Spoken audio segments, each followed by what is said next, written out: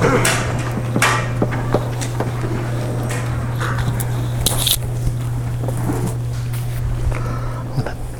this. Good morning. I don't know if my microphone is working or not. Not yet? Keep talking? Is it good? Nope. We there? What? It's not? It should be on. No, but you're robust. No, it's not. How about now? Is it on now? Is it working? Why don't I just talk loud? And they'll get it. Hey, there we go. All right. Oh, I'm glad to be here this morning. You know, it really just, one thing I'm thankful for is coming in and seeing all of this. I get to be a part of the other side of Angel Tree, getting everybody signed up for it.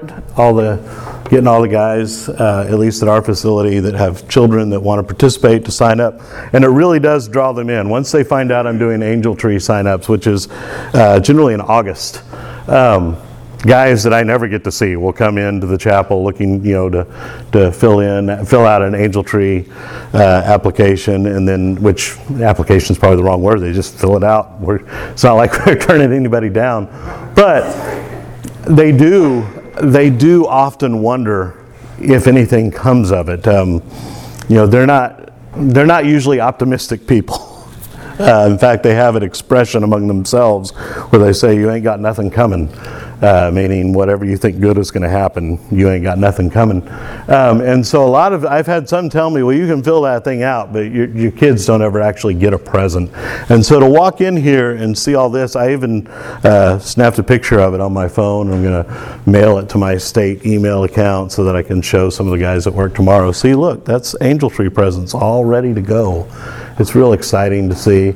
And I am thankful for you that you're being a part of this, because this is really reaching, every one of those is one person that we're going to reach out to and share Christ's love with.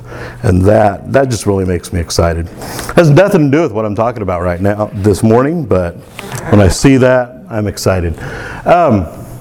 So a few weeks ago, or several weeks ago now, Adam mentioned a reality show during his sermon called Alone. And I don't watch a whole lot of reality TV, but I heard that one and I thought, well, that sounds interesting. I might have to watch an episode or two. And so we found out the Roku channel had seasons 1, 2, and 3 for free. And then I think we had to jump over to Netflix for season 5 or something like that. And now we're kind of bummed because we've binge watched all the ones that aren't going to cost us extra money. So we're going to hunt them down at this point. It's a great show, Alone. I don't think for a second that I could ever be in something like that. If you missed Adam's description, basically what it is people that fancy themselves as survivalists go into usually Vancouver Island, but sometimes Patagonia, and in one season the Arctic, or actually they were a few hundred miles south of the Arctic Circle, but very, very close to the Arctic. And they're dropped off with 10 items, and that's it. And it's up to them to find their shelter and their food and try to survive. And they have a radio.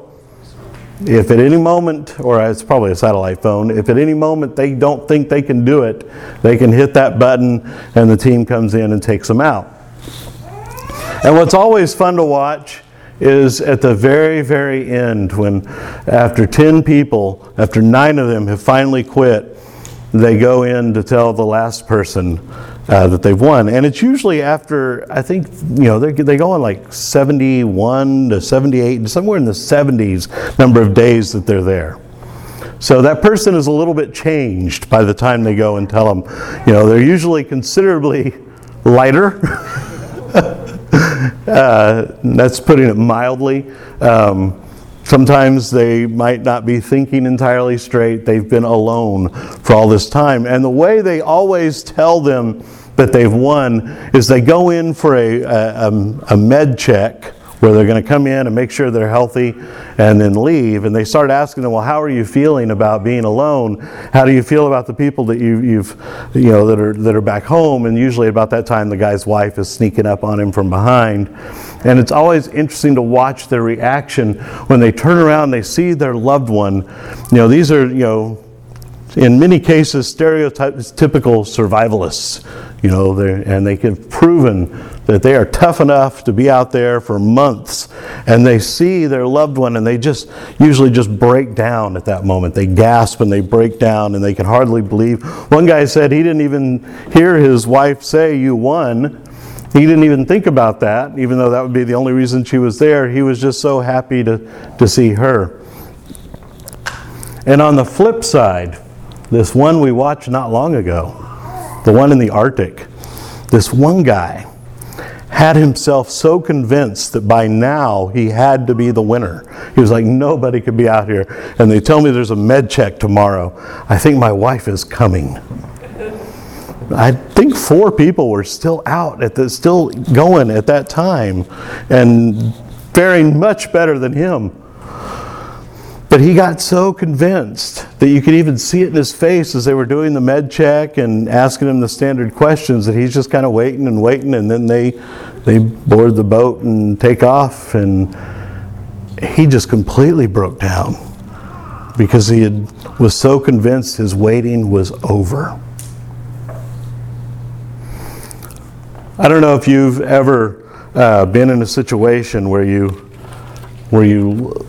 long to see someone and finally get to see them. We set up Samantha with a surprise like that a few years ago. The one we call our unofficial son, Cody, wanted to bring his fiancée to Hawaii and we hadn't met her, and he was going to introduce her to us, and they were going to spend Christmas with us in Hawaii, but they wanted it to be a surprise for Sam. Now that's kind of tricky to bring somebody into Hawaii and make it a surprise, but we did it. Apparently I can be very devious. We did it by one of the guys in our church came and told us that he had received bad news from home. He had to fly home immediately. That's not uncommon in Hawaii. People, if you get an emergency, you might have to leave. And it's never uncommon in Hawaii I just realized I'm stepping out of the box. Adam warned me about the box over and over again, and I'm way out of it. It's never uncommon in Hawaii to have to give people rides to the airport. You do it all the time. So Ken comes over and he's like, I've got I got to get to Ohio. I've got some bad news in my family. I've got to go see my father. It's a medical emergency. Can you give me a ride to the airport? Yes, I'll give you a ride to the airport. That gets me out of the house for a couple hours. And to actually go to the airport in case she's using Find My Phone to see, when's he getting home? Anyway, I'm going to the airport. Of course, I was there a little longer than a drop-off because I've actually had to pick somebody up and load their stuff and all that sort of thing. And so when she calls on the way home, why is it taking so long? I'm like, well, I'm stuck in traffic, which is not at all unusual in Hawaii. It's the worst traffic in the country. H1, which is their version of an interstate, it's a parking lot most of the time. And I really was sitting on H1, but I was making pretty good time. And I'm like, I'm stuck in traffic, as I'm telling Cody and Peyton to be quiet. She's on the phone. And so then, because we're very sneaky, right about the time we get there, I even mentioned on the phone, I was like, oh, by the way, Cody's texting me something about he sent us a gift, and he's afraid that it's going to get dropped off on our porch, so he's going to tell us as soon as it's there, we can go out and check. Right as he's walking up, he calls her, and he's like, hey, Sam, I just found out that the gift I had shipped to you guys got dropped off on your porch. Can you grab it before anybody steals it? That way she walks right out the door, and there they were. And it was just a great moment of surprise and joy and excitement, and it was a wonderful moment. And that's what I begin to think about when we think about this time of Advent. I think about those times. I mean, do you ever just long to finally receive something you've been hoping for, or to finally see someone that has been departed from you? Do you ever just long to be reunited with someone?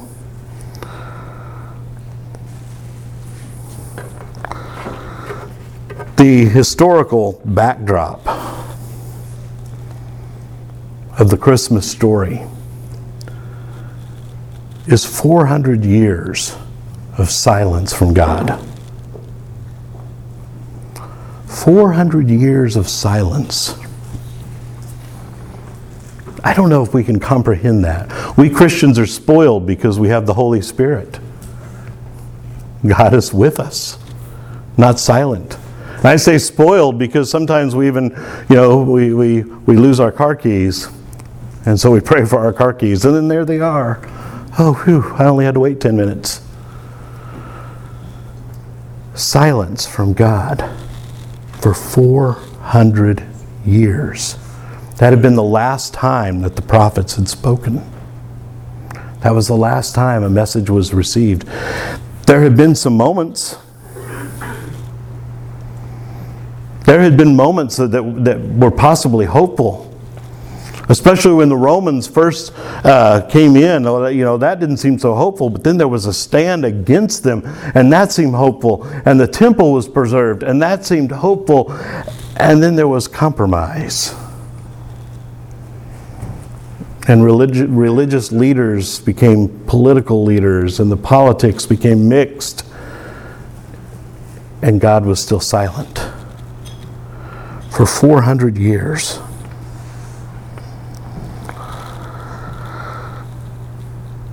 And then a message was sent. I'm going to read in both Luke chapter 1 and then Matthew chapter 1. But Luke chapter 1, verse 26 to 33. In the 6th month, the angel Gabriel was sent from God to a city of Galilee named Nazareth, to a virgin betrothed to a man whose name was Joseph, of the house of David, and the virgin was named Mary. And he came to her and said, "Greetings, O favored one, the Lord is with you." But she was greatly troubled at this saying, and tried to discern what sort of greeting this might be. Now, I've heard a lot of people kind of laugh and joke. Of course, you'd be greatly troubled if an angel suddenly spoke to you. I always figure they are probably somewhat scary looking. I know we don't draw them that way. They don't look that way at the Precious Moments Chapel. But they're probably scary looking because mainly the first thing they almost always have to tell people is don't be afraid. But I think she's actually a little bit puzzled about the message.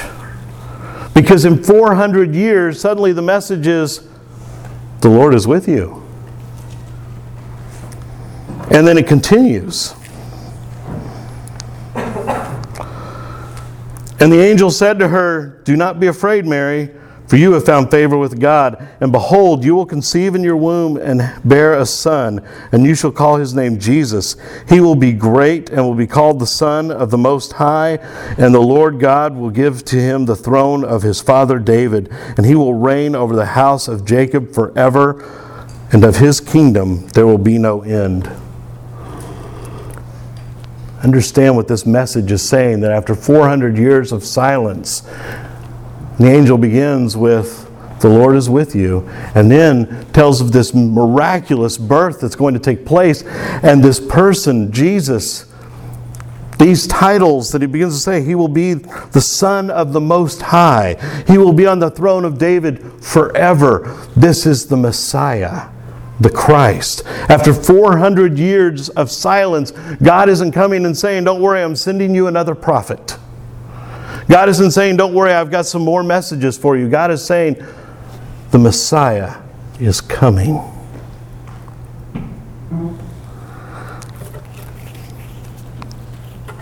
Turn over to Matthew chapter 1. There's another message sent.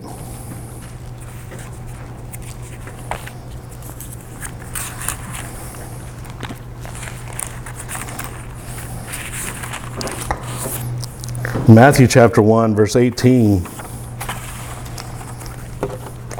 says, now the birth of Jesus Christ took place in this way. When his mother Mary had been betrothed to Joseph, before they came together, she was found to be with child from the Holy Spirit. And her husband Joseph, being a just man and unwilling to put her to shame, resolved to divorce her quietly. But as he considered these things, behold, an angel of the Lord appeared to him in a dream, saying, Joseph, son of David, do not fear to take Mary as your wife, for that which is conceived in her is from the Holy Spirit. She will bear a son, and you shall call his name Jesus, for he will save his people from their sins. All this took place to fulfill what the Lord had spoken by the prophet. Behold, the virgin shall conceive and bear a son, and they shall call his name Emmanuel, which means God with us. When Joseph woke from sleep, he did as the angel of the Lord commanded him. He took his wife, but knew her not until she had given birth to a son, and they called him Jesus. It's significant that they would say to call him Jesus. For, as in because, he will save his people from their sins. The Hebrew equivalent of Jesus is Joshua. And who is Joshua? The one that led the people into promise. Yes, we always talk about Moses as being the one who took the people out of Egypt, but Moses didn't get to lead the people into the promised land. They got there, they backed away, and they had to wait. And after a generation of waiting, Joshua was raised up to take the people into the promise. Now, after 400 years of silence from God, they are told the Messiah is coming.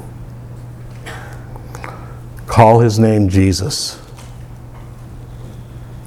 because he's going to save the people from their sin. He's going to lead them into the eternal promise. Not just a land or a place to live, but a kingdom. A kingdom with no end to be citizens of, a part of, redemption.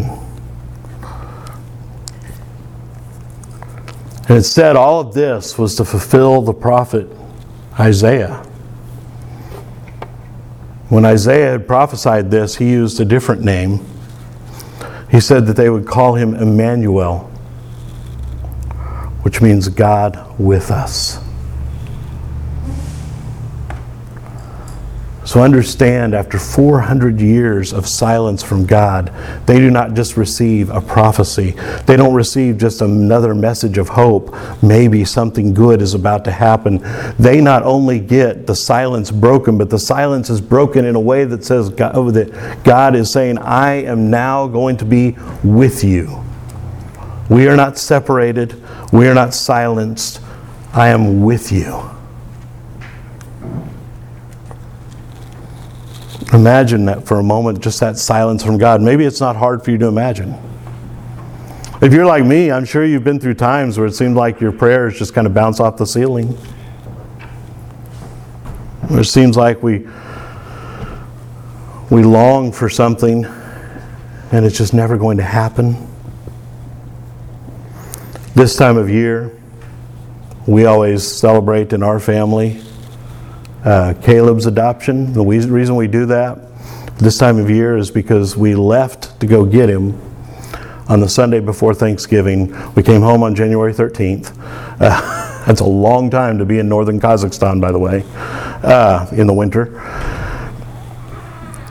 We adopted him on the 12th. There's all these little milestones, and we love to celebrate them.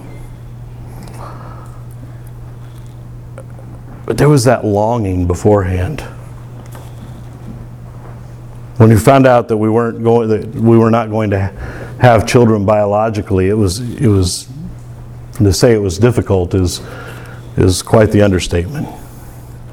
So there was a longing and a wonder of how will this be provided for. And then when we found out that somebody was actually going to give us the money to complete an adoption, that was an answer to prayer. But then there was a year and a half of more red tape than you can imagine.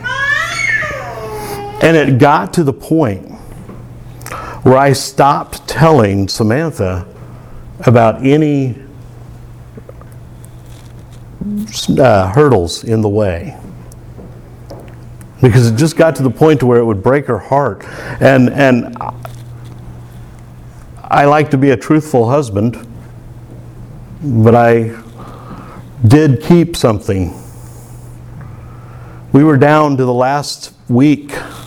Time to get the plane tickets. Time to go. The plane tickets were ordered, but we had to have visas for Kazakhstan. And the guy at the New York Kazakhstan embassy was just kind of dragging his feet and not being real nice about it. And the person that was there getting my visa was like, we can't get them. You may have to cancel your plane tickets. And I couldn't tell her that. I couldn't go to her and say, we're not going Sunday. And then the person called me back and said, I'll tell you what, I'm going to drive to D.C. We didn't pay this person that much, by the way. I said, I'm going to drive to D.C. and see what I can do there. And they called back and said, the person in D.C. signed off on your visa. I'm going to FedEx it to you. If you get it in time, you can still fly on Sunday. And I couldn't tell her that. I couldn't tell her, we may not go. We're down to shipping schedules at this point. I remember I was out there I almost think it was the day before we were supposed to leave.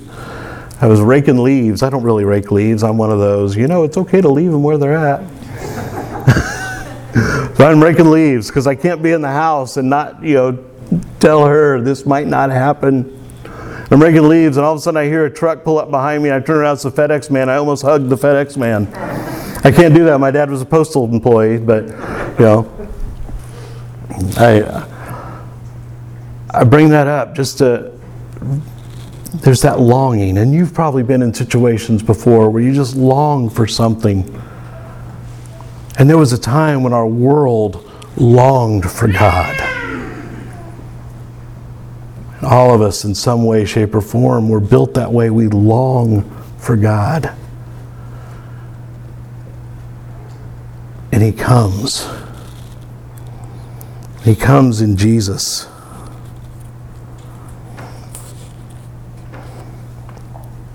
And He says, I will be with you. The promise of hope is fulfilled. As we enter into this Advent time, let's not remember not only the longing, not only the times of silence, the dry spells of our spirit, but let's remember that the hope that's delivered. And let's celebrate the promise. Heavenly Father, Lord, thank you.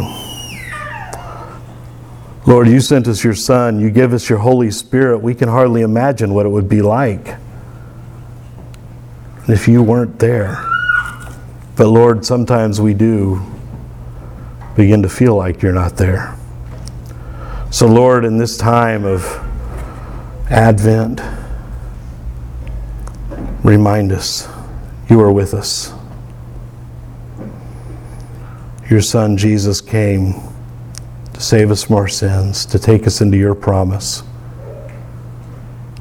That through all the longing and despair and even doubt, we have hope and promise in Him.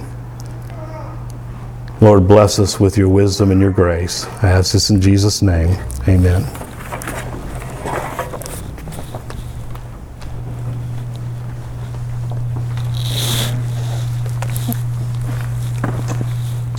Well, before we rush into finishing up for today, perhaps it is appropriate